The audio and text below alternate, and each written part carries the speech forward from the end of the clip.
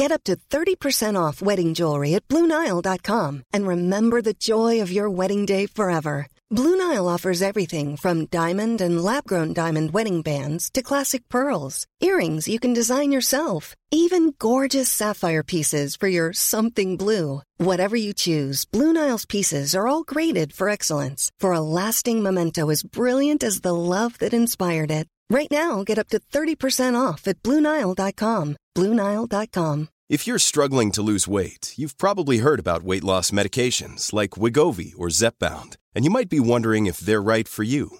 Meet PlushCare, a leading telehealth provider with doctors who are there for you day and night to partner with you in your weight loss journey. If you qualify, they can safely prescribe you medication from the comfort of your own home. To get started, visit plushcare.com/weightloss. That's plushcare.com/weightloss. plushcare.com/weightloss. The Opinion Line on Cork's 96 FM.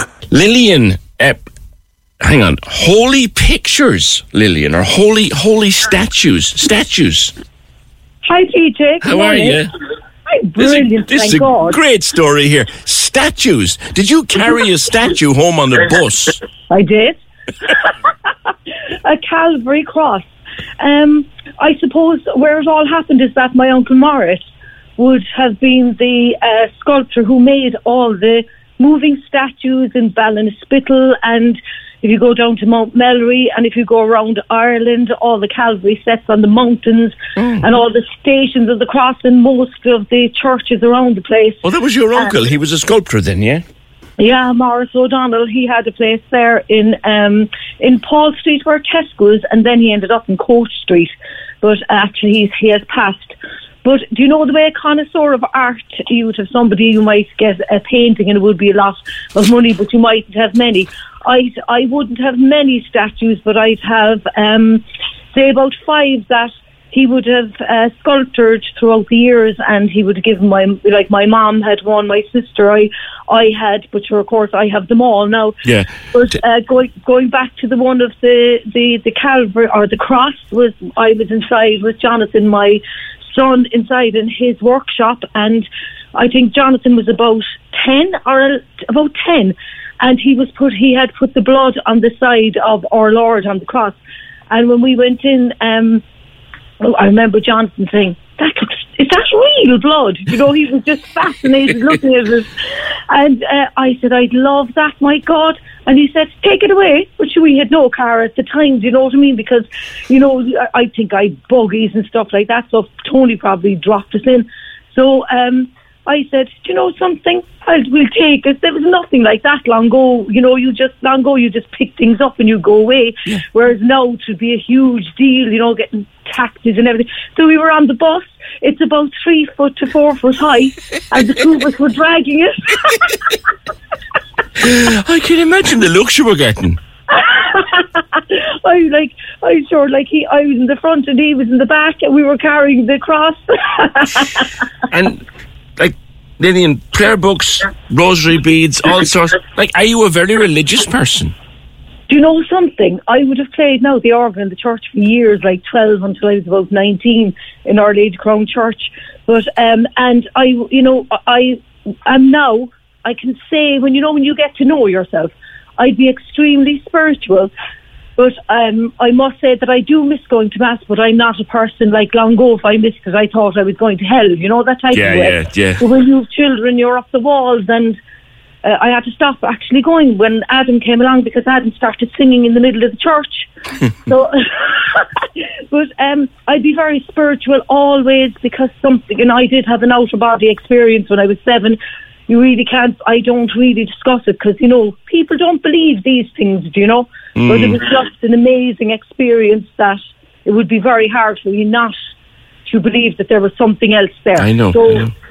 So spiritually, I'd be huge, you know, and the prayer books I would have kept out of respect, because they were my mother's, and she used to go to the oratory thing that was up on the North Chapel. It's like the Legion of Mary. So I kept her stuff, and you know, it's so weird. Every now and then, I'd kind of open it, and you'd open it as a page, and it would just be the day that it would be just exactly what you're thinking about. Okay.